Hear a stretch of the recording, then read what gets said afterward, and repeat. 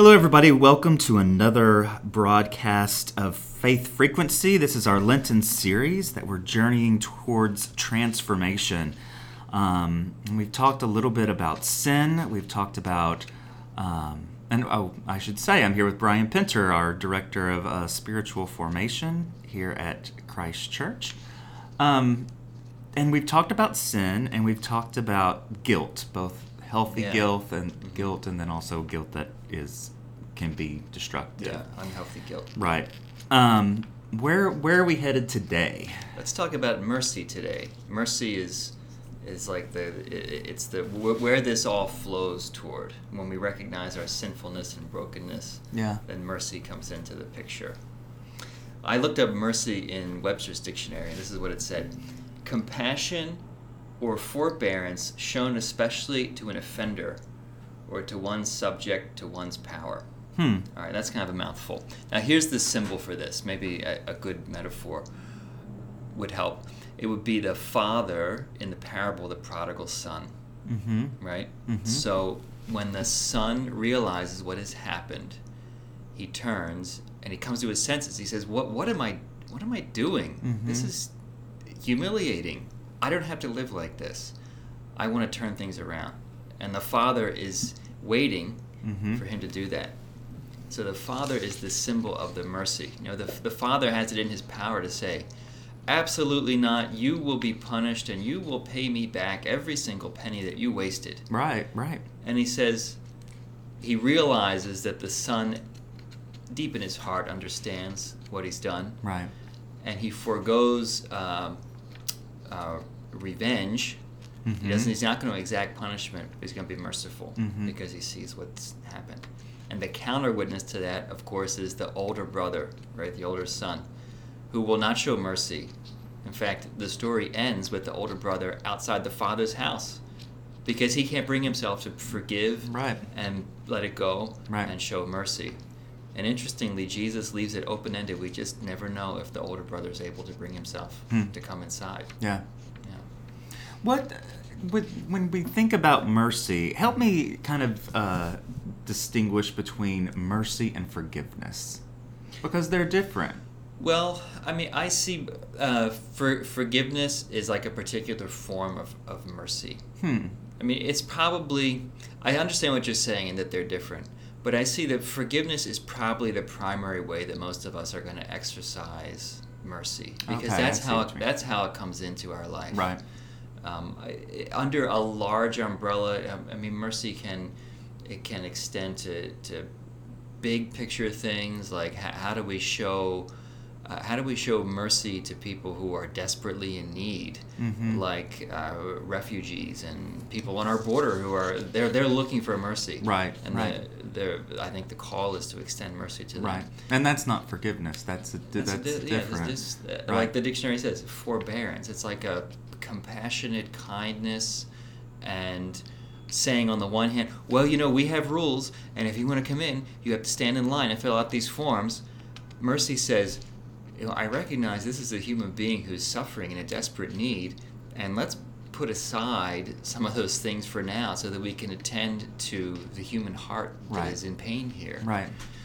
So that's a big picture way of it. And the smaller way I think that's going to touch most of us is how we exercise forgiveness in our life. This is, of course, a huge topic of forgiving others and forgiving ourselves. Right. Those are major spiritual tasks. Right. Yeah. So when you speak, because then you start to think about God's mercy, and God's mercy isn't just about, although God does forgive us, but it's not just about that, right? Yeah. I mean, now God extends mercy to us. How? I mean, we look at what happens in some of these biblical stories, where there's people who have been exiled. For example, the Israelites, they're exiled, and they think that that's the end of the story for them. And then, as it unfolds, God breaks through and shows mercy and says, I hear you, I see where you are, and that moves my heart. I'm gonna work with you to see that you're renewed. Right? So that's one way. God shows mercy to the Hebrews in Egypt Mm-hmm. right? Saying, I've heard you, and I'm in an act of mercy. Or even the gospel story that we have that'll be coming up for this Sunday. It's called The Woman Caught in Adultery. Right? Well, right. The law says one thing, and Jesus very creatively finds a way to bring mercy there, not only to the woman, because he tells her, go and sin no more. Right. But he also finds a way even to show mercy to the scribes and Pharisees who had painted themselves into a corner where they were about to do violence. And he found a way to diffuse that and let them walk away with their dignity intact. That's a way that he brought mercy to everybody. This is the woman who committed adultery and they wanted to stone her. That's right. Yeah, this is in John's Gospel. Right. Yeah, so that's a very creative way that Jesus brought mercy to a very painful situation that actually they were all in. Yeah. Yeah. Well, do you think that the scribes and Pharisees were able to receive that mercy? Don't you have to have a certain kind of posture just to be able to receive it? Or do you? Is it an active... Do both parties have to be active in mercy giving and receiving? I do. I think this is, I might have said this last week, this is like a dance between our will and God's grace. There has to be a willingness, there has to be a humility to receive it. It's like the figure of the father in the parable of the prodigal son. You notice that he's not codependent, and he's not a helicopter parent. He doesn't run after the son and try to stop him from doing this and then negotiate with the pig farmer. Oh, I have to get him out of here. I'll do whatever it takes. But waits until one turns and has a change of heart. Now, this is an interpretive... I'm being a little creative here, but I am left with the feeling of that gospel story from John about the woman caught in adultery, that as the scribes and Pharisees drop the stones and walk away, there is a realization there. Yeah. What he said, very simple words, well, let the one without sin cast the first stone. It's like there's this heavy silence. Right. And then they walk away because I think that something has set in. Right. Something touched the heart that said, wow, how did we get ourselves into this? Maybe this is not the spirit of the law. Right. It's not to condemn people, but to liberate people. Right. So, I mean, it opens new possibilities for everybody. Yeah. You want to talk about the 10 Commandments of mercy? I see this here on the sheet. I was like, is this a David Letterman top 10 Commandments of mercy? Yeah. I got these come from a Catholic priest, Ronald Rolheiser, he's one of the best spiritual writers that's going out there today. Yeah. The 10 Commandments of mercy. The first one says, remember that mercy lies deepest in God's heart. So he says that means that really the essence of God is mercy. And when the Bible uses words like kindness and compassion to talk about who God is and what God does, it's like a central characteristic of God. Right. Yeah, that comes right from the Scriptures. Now, how about this one? Remember that mercy is the essence of all true religion. Yeah. So in some way, they all say that God is compassionate and merciful, and in turn, people are called to be like their God, to be compassionate and merciful too. Right. Remember that we all stand forever in need of mercy. Yeah, and I think that goes back to our discussions about sin and guilt and brokenness. Is that that's a part of the human condition. There's nothing that we can ever do to earn it. Right.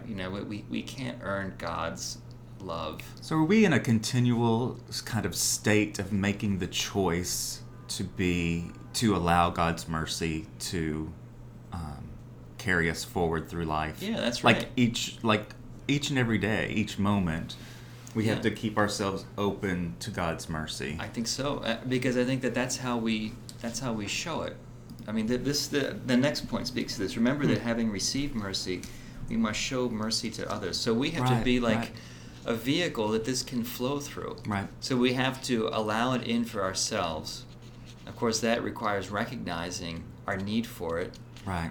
Which is a very humbling thing for the ego, right? None of us wants to say, "Oh, gee, I have to be forgiven for something." Right. I have to acknowledge where I've fallen short, acknowledge my own brokenness, but we have to receive it for ourselves so it can flow through us out to other people. Right. That's a part of the journey of this. Remember that only the practice of mercy sets us free. And he says, receiving and giving mercy is the only thing that frees us from our propensity to self-seek, self-justify, and judge others. Wow, yeah. Nothing frees us more from the tyranny of the ego than the practice of mercy. Wow. So that even means we have to have mercy for ourselves. Yeah. And sometimes that can be the hardest thing. Yeah. You know, the things that we say to ourselves, the way we judge ourselves, can be much harsher and colder than anything that we do to other people. Yeah. I mean, I was in therapy last night or yesterday, and he said, "How are you feeling?" And I said, "I just feel this sense of like something saying, can't you do anything right?" Mm-hmm. And he was like, "Oh my gosh, that's really harsh for you to say to yourself, Chad." And I was like, maybe I do need to give myself a little mercy. Yeah, that's something we could do a podcast on that someday is perfectionism. Yeah. Decontaminating our perfectionism. Yeah. Which in some ways is tied up in our image of God. You know, yeah. Somewhere along the way we got this message that God demands perfection of us. Yeah. And so there's a voice inside of us that says, no matter what you do, it's never going to be enough. Right. So part of our spiritual work is decontaminating that. Yeah, I'm looking forward to the retreat this weekend. Yeah, that's one of the things we'll talk about is how we can name those voices and how we begin that work. It says, number 6, remember that mercy is not opposed to justice, but is its fulfillment. So that's a way of saying that mercy is where justice is meant to end. Meaning we say that there are going to be times when justice has to be served, but then we say, and now this debt has been paid and it's over. Right. Right? And I think our societies, we struggle with that. Yeah. We like to make people wear a scarlet letter. Yeah. So where's the mercy? Yeah. And I think that's, collectively, that might be a spiritual task for us, is to say, where does justice finally end? Yeah. You know, we see this in our criminal justice system, and the other mistakes that people make, and then in our internet age where things are immortalized that they're going to carry forever. Where does mercy and forgiveness enter into that? Yeah. We haven't figured that out yet. Yeah. Number 7, remember that only the practice of mercy will make God's kingdom come. And so we hear Jesus talking about how the meek will inherit the earth and the poor will be fed, and tears of those who are grieving and weeping will be wiped away.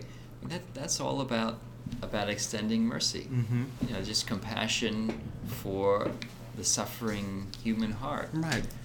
That's what defines, as Jesus presents it, the kingdom of God. Remember that mercy needs to be practiced collectively.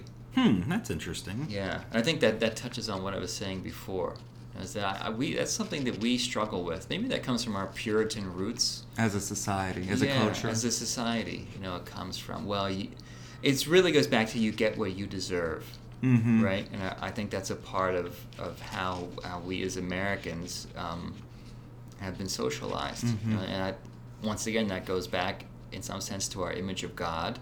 Well, and it points back to us always, right? It's all about our self-interest. It's like, Yeah. Yeah, but so that seems like part of our national soul that we still need to develop. Yeah. Showing mercy. Yeah. And this even touches on the debates that we're having now about the refugee crisis and those who are not able to participate in economic systems, and as Pope Francis said, an economy that kills. These are larger things that require our mercy. Right. And we're still working toward that. And the last 2, remember that mercy calls us to do works, both spiritual and physical. When I was in grade school, the sisters made us memorize the spiritual and corporal works of mercy. So that means that, yes, to develop mercy, you have to go out and care for the sick, feed the hungry, right, clothe the naked, shelter the homeless, right, visit those who are imprisoned. Now, those are good ways of planting into our little developing hearts and minds that this requires action. It's right. an attitude, but it also requires it's a way of living. Right. And then his final one is, remember that our lives are a dialogue between God's mercy and our weakness. He says the only thing at which we are adequate is being inadequate. Right? So once again, we know we can't earn God's love and favor. It's something that is just, it's given to us as gift. Right. And part of it, this is acknowledging, this is not an achievement project for me or a project of self-perfection. Right. But it's a constant journey. I'm constantly evolving, but I am broken and weak. And no matter how far I go on this journey, I'm not free from the bonds of being a human being. Right. And that means that I'm always in need of God's mercy. Right. Yeah. It's a continual conversation. Yeah. Between us. A lifelong process. Yeah, exactly. Yeah. The journey towards transformation yes. is one of a lifetime. The journey continues. Yeah. Yeah. Well, thank you so much, Brian. This has been great. Thank you, sir. Well, as always, a pleasure. All right. Talk to you soon. All right.